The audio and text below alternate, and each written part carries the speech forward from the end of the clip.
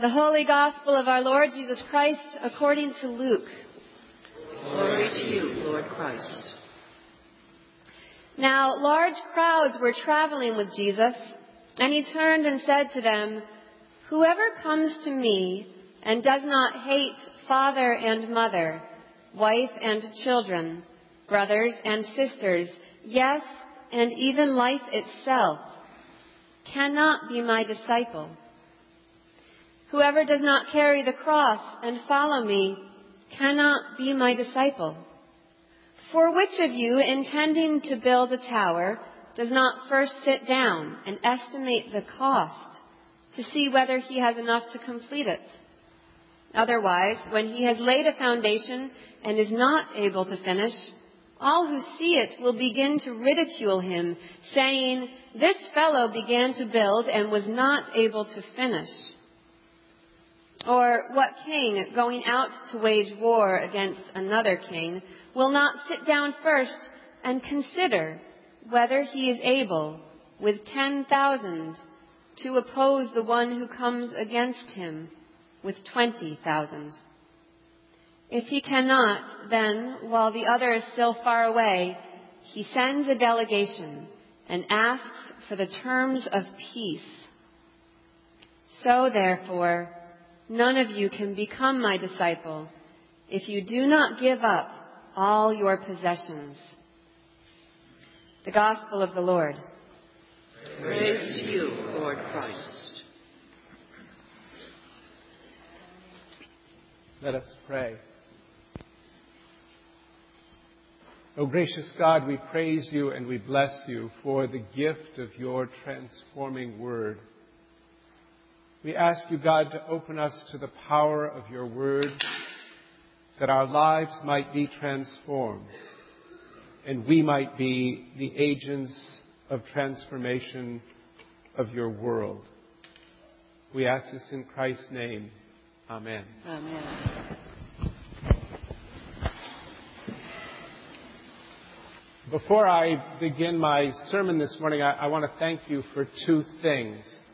One is, I received a shawl for prayer from all of you when I had my surgery and through chemotherapy and radiation. And I want you to know that your shawl of prayer has really enveloped me over the last couple of months. And I thank you for that and for all of your prayers and your letters and emails that I've had. I just have enormous gratitude for the support that I've had from this parish and from the other 184 parishes in my illness over the last few months. And I'm sure that one of the reasons that I'm in such good shape today is because of your prayer. So thank you very much for that.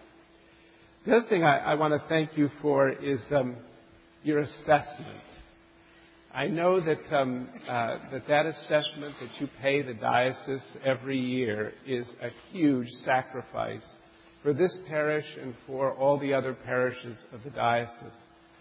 But I also want to say how much you make possible with that sacrifice that you make. Every year I go to Uganda and I see face to face the 150 to 200 kids that you're educating that would have no education if it wasn't for the generosity of parishes like this one. I see health clinics built in Tanzania that wouldn't be there if it wasn't for you. I see the work that we're doing in Israel and in the West Bank because of your generosity.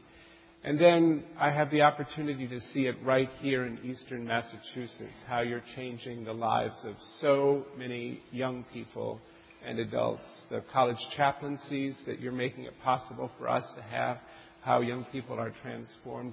The young adult program that you financed is really changing the hearts of 30 young people and forming them in the Christian gospel and in ministry every year, and they're doing extensive work across the diocese. The Hispanic ministry that we have in the diocese, the Chinese immigration ministry, all of it happens because of your generosity. You're changing the lives and offering transformation in Jesus Christ. to so many people. And I thank you for that profound sacrifice that you're making. I also want to thank you for your gift to our $20 million capital campaign that we just finished, and we went over the top, which I never think we're going to do 6 months before the campaign is over. But now you're initiating many, many things. But we're the first diocese, I think, that has $2 million that's there for for ecological change in our parishes to make it possible. You're making it possible to finance more young adult ministry. But there are literally dozens of projects that wouldn't happen if it wasn't for your generosity. So thank you very much. So Becky just gave us a tough gospel. This is not an easy one. And I want to try to put it in a context. And so share a little bit with you about what I know about the Gospel of Luke and what I've reflected on over the Gospel of Luke over a number of years. You know, I'm pretty sure with scholars that Luke is one of the latest Gospels that was written. I believe that it was written about the time of John's Gospel, towards the end of the first century, maybe even at the beginning of the second century. And when we think about a Gospel written during that time, as opposed to when Paul was writing his letters, or when Mark was writing his Gospel, or even when Matthew's Gospel was written, the church is a different place. It's not legalized Christianity yet, but things have changed. They're not having the Gentile-Jewish fight all the time. There's not that conflict that we see in the letters of Paul and that we see the beginnings of in the Gospel of Mark. There isn't a church there in Luke's Gospel that has all these separate entities that are trying to be preached to, like in Mark's Gospel. It's a church that's much more settled in some ways. Not legal, but at the time that Luke was written, probably not being persecuted either. And they're focusing on some new issues. One of the issues that they focus on are these are not the initial Christians that were converted and brought to Jesus Christ by the disciples, by the apostles. We got the second, maybe the third, or even the fourth generation of Christians that the Gospel of Luke is written for and spoken for in the church. So we all know here what it's like, mostly, to be second, third, fourth, fifth generations. And where we're pretty settled on the outside, and we know that there's not going to be any really open persecution. It's a little tough to cut the mustard. We don't have to have the same kind of verve that maybe the people did in the first generation. There's an atmosphere that sometimes encourages us just to lay back and to do not very much. You know, I think especially in Luke's Gospel, that story of Emmaus that we all know, that we get during Easter season. You know, there's that great walk to Emmaus, and Jesus, unrecognized, but talking about Scripture and what's there, what's open to people. And then they break bread, and then they recognize Jesus. That story, we're pretty sure, was taken from some knowledge of Jesus and the risen Christ after the resurrection. But we also know that it's probably being told because there are folks that are sitting around sort of saying, well, how do I know that Jesus Christ is risen? I wasn't there. I didn't talk to one of the disciples about this. And what this story is trying to say to those people is, what about when you hear Scripture? What about when you're exposed to Scripture?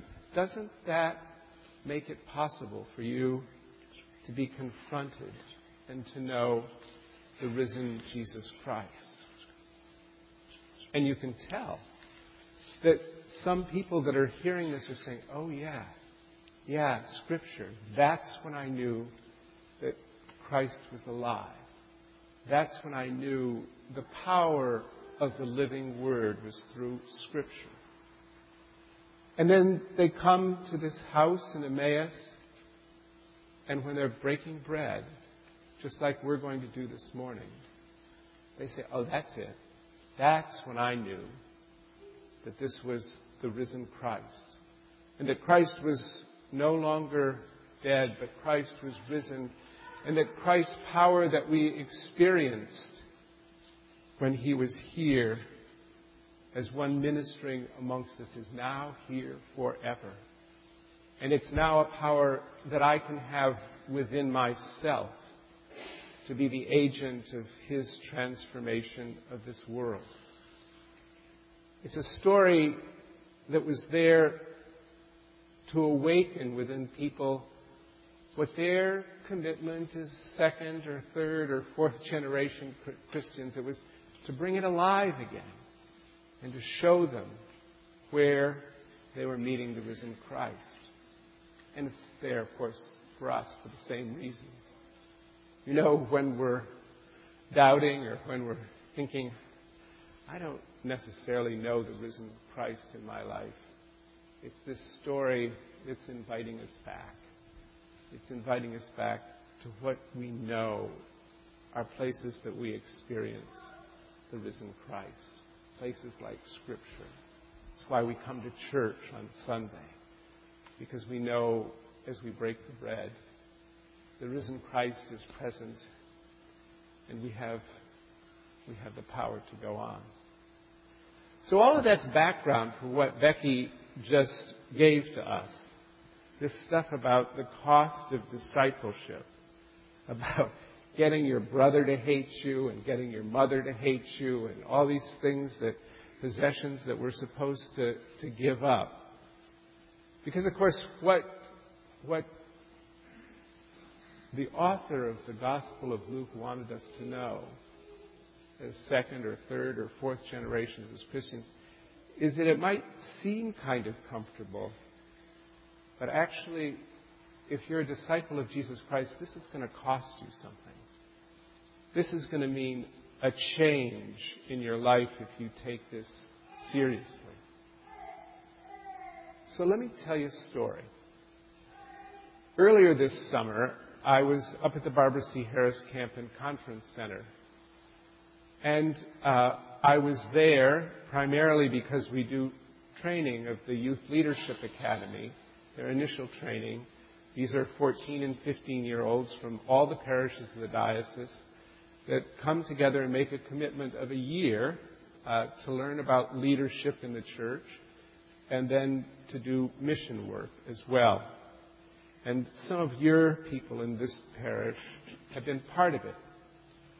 And one of the young women who'd been through the Youth Leadership Academy and is now a counselor at the Barbara C. Harris Camp and Conference Center, she got up to talk to these 14-year-olds and 15-year-olds on the second day after they'd had some leadership training.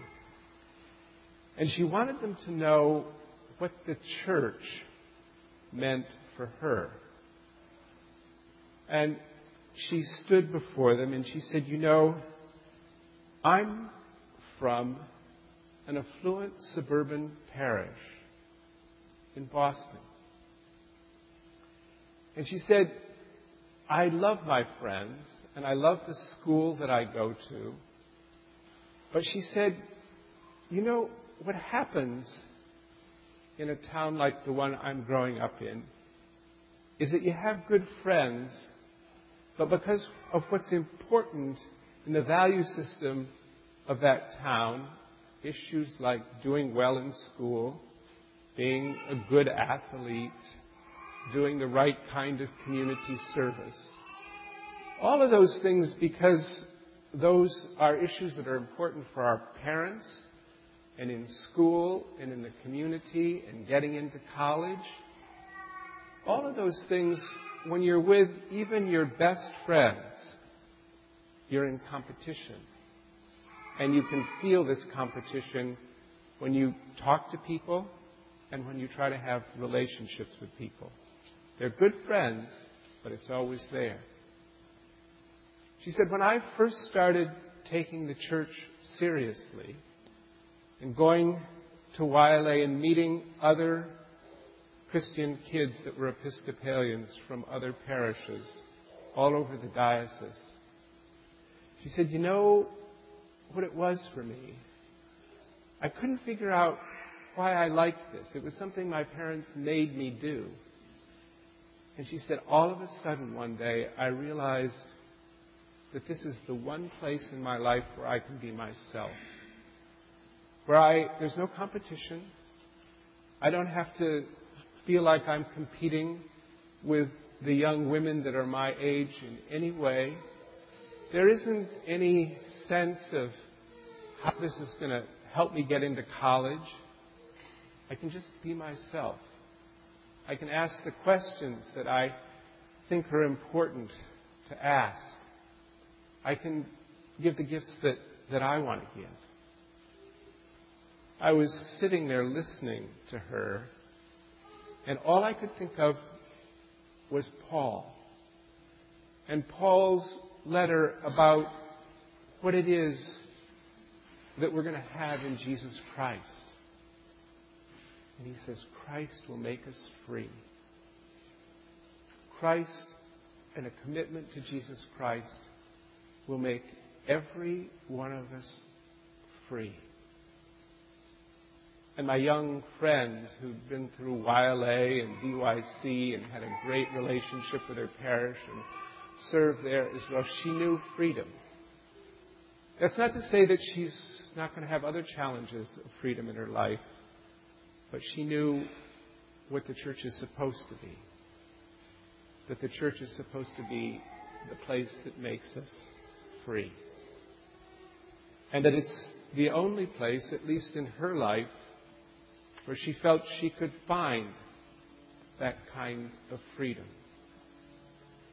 I tell you that story because I think it has everything to do with what Becky proclaimed to us in this gospel this morning. I think what Luke is really trying to tell us is that, yes, it's going to cost us something. It's going to cost us something in probably ways that we're very fearful. But that this cost has the power to set us free. To set us free from everything that's holding us back from being the person that God has called us to be as one who's made in God's image and likeness. As one who's been given through the Holy Spirit the power of Jesus Christ to be someone transformed, someone working for transformation, not just in the church, but in the family, in the community, in all the ways that we're called. That's what this gospel is really telling us today. Really telling us is those that can sometimes be sort of settled in our religion. Yep, it's going to cost us. It's going to cost us money. It's going to cost us time commitment. It's going to cost us sometimes differing from what parents believe or brothers and sisters believe. But in discipleship, it will offer us the freedom as those who are made in God's image and likeness. So it's a gospel we kind of want to put before us this week as we pray. Whether it's on the way to work or sitting down with your Bible or however it is that you pray. And to be able to say to God, okay, this piece of Scripture, it's pretty frightening to me. It is to me. But just tell me. Tell me about the places where you think I'm not free. the places where you think I need to let go, the places where I know you'll give me the grace that I live in this life to do this work and to take that step into freedom. And you will know when God is speaking to you, because it won't seem impossible.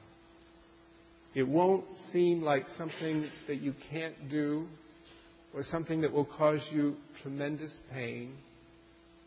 It will be something that you know will be hard, but through the Holy Spirit, God will give you the grace and the accompaniment to step into that place of freedom that you're being called.